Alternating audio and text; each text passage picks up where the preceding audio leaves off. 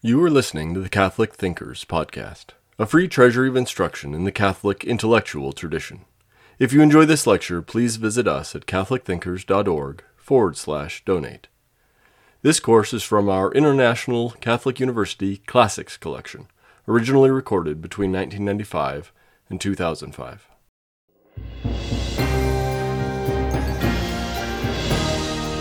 Welcome back to our third lecture in this series on ethics in the 20th century. In the last lecture, I was exploring, as usual, very quickly and no doubt too briefly, the moral thought of G.E. Moore and by implication the other intuitionists who were influenced by him and in turn actually influenced him as well. We saw that for Moore, in reaction, I think, to some of the complexity and the difficulties of the crisis in moral philosophy at the end of the 19th century, we had a return to asking the most fundamental metaethical questions about the meaning of moral terms, and we get this very surprising result that the most fundamental term in ethics cannot be defined at all and simply names this special and unique, simple and non-natural ethical property. We left Moore last lecture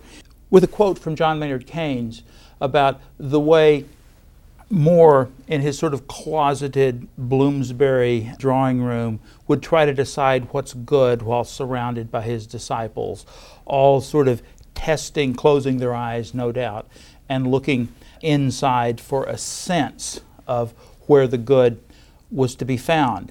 This style of moral philosophy is prevalent in especially British universities throughout the opening decades of the 20th century. It has some influence in the United States, but I must say I think in a sense we lacked the kind of strong and simple moral convictions that many of these sort of leftover Victorians in England did to sort of feel at home with intuitionism. When we turned inside, we didn't get this clear sense that the good had to be going to an art museum on Sunday afternoon with your friends. Maybe we thought something more raucous would have been appropriate. The basic structure of intuitionism remains influential on moral philosophy throughout the 20th century, and I'll say some reasons about why that's true in a moment. But things changed radically in the 1930s, and they changed radically because of the intrusion into this debate, still largely a metaethical debate about the fundamental meaning and nature of moral judgments. They changed radically because of the intrusion of a new kind of moral philosophy, and I must say a new kind of social force. These philosophers usually called emotivists, non-cognitivists, and I'll be talking about one of them especially in this lecture today, but let me talk about a couple of them. A.J. Ayer, the man I want to talk about most, was a very influential philosopher in England who wrote a book, Language, Truth, and Logic, one of the most significant and influential books in the 20th century. It was published in the mid-1930s. I read this book as a college freshman, and like many people who read it, immediately lost my religious faith and faith in lots of other things, and it took some time to recover from its influence. It's a brilliantly written book which puts things in a certain order, and I'll say more about this in just a moment. Charles Stevenson, Ayer was British. Charles Stevenson was an American, a kind of meat and potatoes Midwestern philosopher who went to England in the 1930s to work with Moore and Wittgenstein, and he developed in a more sophisticated, I must say much more boring way, these same kinds of ethical views. A famous article of his, The Emotive Meaning of Ethical Terms, appeared in 1937. He returned to this country after that and spent some years writing a book called Ethics and Language, which appeared during the Second World War and was enormously influential for decades afterwards and still is in certain circles. Richard Hare is a quite different kind of moral philosopher, younger than both Stevenson and Ayer. Hare was a young man who was captured by the Japanese in the Second World War, spent time in a prisoner of war camp, returned to Oxford after the war, determined to do fundamental work in moral philosophy that would help us think through the great political and moral issues of the 20th century and avoid the kinds of awful things that he had to go through in his Japanese prisoner of war camp. Hare comes to be the dominant moral philosopher in this Anglophone academic tradition I'm talking about from the mid-1950s through the mid-1970s, or maybe the early 1970s. And he writes three remarkable books that span this period. The Language of Morals, which he wrote as a very young man in 1952, which is, I think, certainly the most exciting and in many ways the best book Hare ever wrote. Freedom and Reason, he wrote roughly a decade later in 1963. And Moral Thinking, he wrote in 1981. He wrote lots of other things, of course, but these are the three most important books. The 1981 book has a kind of wistful air. By that time, the world has passed Hare by, and in the book, we find him kind of wondering what exactly happened. Hare, of whom we won't say nearly enough, carries on in a very sophisticated way this kind of non-cognitivist and emotivist tradition, although he presents himself as a critic of the crude versions of this theory. This particular approach to moral philosophy, as I say, is important in academic moral philosophy and is enormously influential in the social sciences and in our culture at large through the middle years of the decade, and I think still very influential, for reasons I'll talk about in a moment, in places where it probably shouldn't be. But enough about the names in the books. What are the views of the emotivists and non-cognitivists, and how do these views grow out of the early work by intuitionists like Moore? First, just a little bit more word about A.J. Ayer. A.J. Ayer was a remarkable man. He only died a few years ago. He was a great cultural icon in England, was consulted for opinions on everything. He had a kind of outsider status which made him particularly interesting. He was Jewish, which in British philosophy was unusual in the 1930s. In fact, Ayer for many years wasn't employed at Oxford University. He wrote philosophy from the University of London, which is sort of a slightly outsider perspective. He was in many important respects outside the British establishment. He has a 2-volume autobiography which is well worth reading, and you can find out exactly what sort of man he was. As a young man, Ayer spent time with something called the Vienna Circle. As a young man in the early 30s, as a research student in philosophy, he went to Vienna, which then was home to a group of philosophers who were reviving a set of views in philosophy called logical positivism. Positivism was the 19th century view, that, as it were, the only knowledge we can have of anything is the positive knowledge of the natural sciences. It's the view that the natural sciences reveal all the truth we're capable of having. Willard Van Orman Quine, a great 20th century philosopher who himself is a kind of leftover positivist, used to express his view by saying physics is second to none. Positivists thought not only scientific knowledge was the best knowledge, it was the only knowledge. Logical positivism was a 20th century variant of this view, which suggested that we could support this view that the knowledge available in the natural sciences is the only knowledge that we can have by certain logical doctrines. In particular, we could show that the two great branches of knowledge, the natural sciences and mathematics, were rooted in the only two appropriate foundations for knowledge: natural sciences in empirical research, mathematics in logic. Hence, logical positivism is the view that only in mathematics and natural science do we have any genuine knowledge. There was a particularly brilliant group of philosophers in Vienna in the early 1930s, mostly Germans, who were developing this view, and Ayer became their disciple. These philosophers were dispersed throughout the Western world. Many of them were Jewish, and with the rise of Nazism in the late 1930s, many of them came to the United States, some to England, and this is one of the ways in which this sort of positivistic take on knowledge was dispersed throughout the Anglophone world. Language, Truth, and Logic, when it appeared in 1935, it appeared as a kind of manifesto. In fact, it had sort of the appearance of the Communist Manifesto. I would invite all of you, it's a short book, I'd invite all of you to sort of take it somewhere for a weekend and try reading through it, and maybe you can feel the impact it had on me as a 17-year-old freshman when I read it. It's written in an exciting fashion. There's no qualifications for these huge claims. It had an enormous impact in British culture at the time, and Ayer became a cultural figure on the basis of this book, written, to say, when he was 26 years old. Now, what's the content of this book, and what does it have to do with ethics, and in particular, what does it have to do with Moore? Let me go back to Moore for just a moment, because I want to suggest that this next stage in moral philosophy actually grows out of two things: the needs of logical positivism to give some account of the ethical, and secondly, some obvious problems with intuitionism. And let me begin with the problems with intuitionism. And this is a background for the emergence of emotivism and non-cognitivism, and we can talk about what this view is. I suggest there are two main objections to intuitionism. The first one is what we might call the epistemological objection. Epistemological in the sense that it has to do with how we can know what is good. And the epistemological objection is, how can we really know what is good? We saw how Moore thought we could know through the method of isolation and through closing the door and closing his eyes and sort of just thinking about it.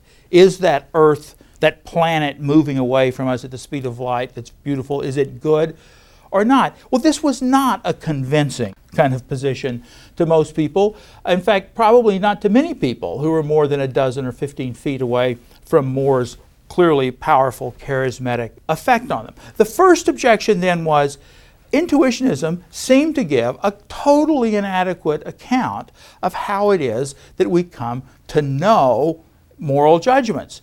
If the constant sort of invocation on Moore's part of the parallel between goodness as a simple property and yellowness just exacerbates the problem. Yellow may be a simple property in the sense that we can't explain it to people, but with yellow we have things like color charts. When we teach our children how to use the word yellow, we can carry with us the little color chart that we get down at the paint store, and we can point to the color. And we have theories about light and the way light reflects and the way the optic nerve picks, so we can understand how it is that normal human beings come to recognize things as possessing certain colors, say the property of yellow. We have none of this with regard to the property of goodness. We don't have goodness charts. We can't take our children down to the ethics store and get them a sort of chart which has a sort of patch of goodness on it, so when they're trying to decide whether to take up nasty habits, they can sort of hold the chart up next to the actions that would be involved and see whether they would be good or not. The whole apparatus for explaining how we come to know what's good in Moore's view seems shaky. Indeed, it seems to raise questions about whether we can know at all whether things are good, whether the language of knowledge here is even appropriate. The second objection, though, was even more pressing. Let's call it the action guiding objection. And I put it this way: why do moral judgments give us reasons and motives to act if intuitionists are right? Where do these reasons come from? Let me put it another way. Suppose Moore's right. Suppose that at the bottom of ethics, we have judgments about what's good, and when I say, for example, that appreciating that beautiful art object in the National Gallery is good, what I mean is that experience has the simple non-natural property of goodness, where this logically is just like saying that a certain object is yellow. If that's what goodness means, why should I care about going to the art museum? If goodness is just a property of things that can be intellectually sort of apprehended in these kind of special states, why should I pursue what's good? Suppose I say to you, it's very good to go down to the art museum and appreciate the beauty on display there. You might very well say, oh, that's very interesting, but I prefer to go somewhere else. But I say it's good to go there. And you say, well, it's good. I don't prefer yellow things always. Why should I prefer good things? To be good is just to have this special property. On Moore's view, it's utterly unintelligible why anyone should care about goodness if goodness is just a property. Now you might say, well, goodness means by definition that which we care about. But of course that's not open to Moore, because his central thought is we can't define good. It's just a property that can be intellectually apprehended. So intuitionism, apart from other sort of problems you may have with it, seems to come up against these insuperable objections. We might put in short, how can I discover what ethics requires of me, and why should I care about it? Why should goodness make any difference to me whatsoever? Now, these problems loomed large for intuitionism in the decades after Principia Ethica. Many people who thought there was something powerful about the open question argument nevertheless thought, which is we might call the negative part of More's view, attacking the project of naturalistic definition, many people who agreed with that part of it found the positive part impossible to accept for these reasons. Now, so we have problems with intuitionism and these problems. The project of language, truth, and logic, which, as I said before, is the project of 20th century logical positivism, gives us another route into the emergence of emotivism and non-cognitivism. It's very complicated to get clear on the central doctrines of logical positivism. Let me try to do this quickly.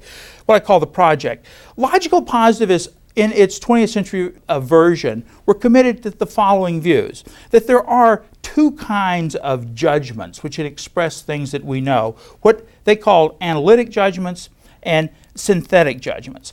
Analytic judgments are judgments like bachelors or unmarried males, which can be shown to be true by mere analysis of the meaning of the propositions. Logical positivists also thought all of mathematics could be shown to be true on the basis of this, that 2 + 2 = 4 can be shown to be true because if you understand the meaning of 4, the meaning of 2, the meaning of equals, and the meaning of the plus sign, then you will understand why that judgment is true. Synthetic judgments are judgments that involve a synthesis of concepts. The claim, for example, that I have 5 fingers on my hand is a synthetic. I could have had 4. There's nothing in the concept of a hand that requires that. Associated with synthetic judgments is what was the most important doctrine of the logical positivists, what they came to call the verification principle, the principle that the meaning of synthetic claims is given by their method of verification. If I want to know what the meaning of a claim like there's a red bus outside this room, I have to know how to verify that. The way I verify it is take a color chart outside and hold it up against that vehicle. Analytic judgments don't need to be verified using empirical means. They're necessarily true. Now, these doctrines, which are the framework for logical positivism, all of our knowledge is either analytic, as in mathematics, or synthetic, as in the natural sciences, and synthetic knowledge can only be meaningful insofar as we know how to verify it. These commitments make ethics, and not only ethics, problematic. I know about the problematic status of ethical, religious, and aesthetic judgments. Ethical judgments are not analytic. More seems to have shown that with the open question argument.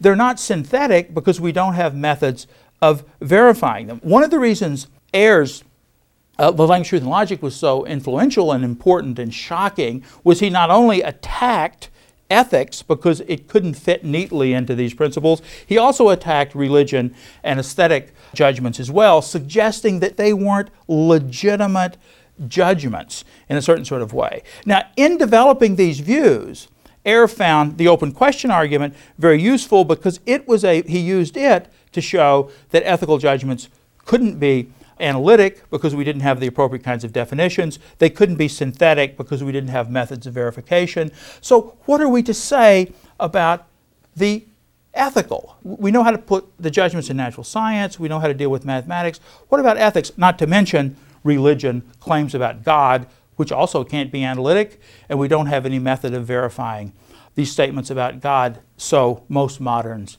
have thought. We don't buy the line expressed so well by Khrushchev when he was the premier of Russia that once we got up in the skies and discovered God wasn't there, we had empirical evidence he didn't exist. We think religious talk is quite different from that. So logical positivism creates a problem for the ethical in general. The ethical implications of this view are quite stark. It involves the rejection of intuitionism because we don't have appropriate methods of verification. It emphasizes, and this becomes the keynote to this view, what I might call the action guiding force of moral judgments. If moral judgments aren't reports of facts about the world, and they're not sort of parts of a kind of moral mathematics, what can they be? Ayer had the idea, which is picked up by Stevenson and others, that moral judgments are simply devices to sort of express in one way or another our attitudes and desires about the world. They have what he called a non-cognitive status. Moore had said, in talking about defining the fundamental ethical terms, he had said either these terms name something simple, name something complex, or they name nothing at all.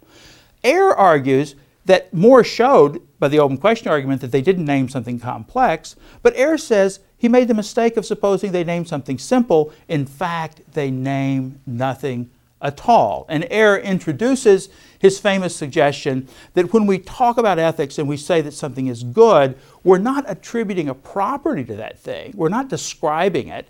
We're rather expressing our attitude. And he called this the boo-hurrah theory of moral judgment. In saying that some object is good, in saying to my friend that it would be good for him to go to that art museum, what we're saying is going to art museums, that's a good deal, hurrah.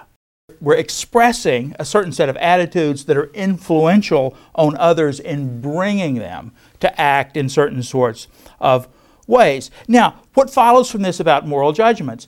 Ayer is brought to say that in an important sense, moral judgments are meaningless, and if we mean by having meaning, having a kind of cognitive meaning. In fact, in some places he talks as if we can think of them as mere nonsense. What is the role of moral philosophy if all of this is true? If moral judgments don't express properties at all, but merely express our attitudes toward the world, well, the role of moral philosophy is simply to report this fact. Moral philosophy can't tell us what's true in ethics because, of course, the notion of truth has no bearing on ethics if moral judgments are simply expressive of attitudes. Now, this view, which comes to be called emotivism, gets developed in various ways and in ways that are much more complicated than Ayer is able to develop it. The main tenets of the view are the following. The primary function of ethical language is twofold. First of all, to express the attitudes of the speaker, what we might call expressivism, and to evoke similar attitudes in others. When I say hurrah at a football game, I encourage other people to be excited too. Ethical language functions differently from scientific, mathematical, or other forms of descriptive language. Ethics is different from science and fact-stating and describing language. In fact, we can distinguish two kinds of meaning. Ayer doesn't really develop this, but Stevenson and Hare later do. What Stevenson calls descriptive meaning, terms like red, box, car, describe the world, terms like good, beautiful, and terms we might use to talk about God, for example, only have a motive meaning. They're expressive of certain kinds of attitudes. And when we appear to argue, when I say to you, it would be good for you to spend time contemplating beautiful art objects because it will calm you down or something like that, it's not because there's a sort of logical relationship between the reason I give and this judgment. It's rather that I tell you certain things that might make you come to have attitudes of approval toward the thing I am expressing approval of. So this is the picture. Logical positivism brings us to a point of view where we don't know where to put the ethical. We don't know where to place it. And Ayer says, let's place the ethical outside the cognitive altogether, outside the range of what we can know. Let's make it a matter simply of that where we're expressing our attitudes and emotions. And this takes care of some of the problems that we encounter with intuitionism. So what are the strengths of non-cognitivism? It explains why the open question argument works. Why can't we define good? We can't define good, not because it names something simple, because it names nothing at all. It doesn't have descriptive meaning. It explains why we get excited about ethics, why we think it's important, because ethics is just about what we're for. It's about our basic attitudes and desires and our sense of approval. It explains why there's so many disagreements in ethics. If ethics isn't a matter of knowledge, coming to know what's good or coming to know what we ought to do, but rather ethics is just the interplay of people's desires and attitudes in a kind of causal nexus where we're all expressing ourselves and trying to influence other people. Then of course there are going to be disagreements. There is no room in ethics for arguments that will establish one set of views as true or false, not because it's so difficult, but because we don't even know what it would be to think about a moral claim as being true or false. It also explains why these disagreements, as I say, are so difficult to resolve, because, again, we have no hook on the world as to resolve these, and it explains why ethical judgments guide action. If ethical judgments are merely the expression of desires and attitudes, well, we know that desires and attitudes guide action, so of course the ethical is something that will itself guide action. So we have the two objections to intuitionism, the epistemological objection, how do we know what's good? The non-cognitivists say there's no possibility of knowledge here at all. How do moral judgments guide action? They guide action the same way all desires and attitudes do. And we have the problem of the logical positivists. Where can we place ethical judgments in the panoply of the claims human beings make? Are they instances of scientific claims or mathematical claims? And the answer is they're not claims at all. Emotivism is very useful in this regard. In the next lecture, I want to turn to sort of elaborate the cultural significance of this view and turn to the critics of this view, which prepare the way for a quite different kind of revolution in moral philosophy in the 1970s. I will see you then. We hope you enjoyed listening to Catholic Thinkers. Please visit us at catholicthinkers.org/donate to help us keep this content free.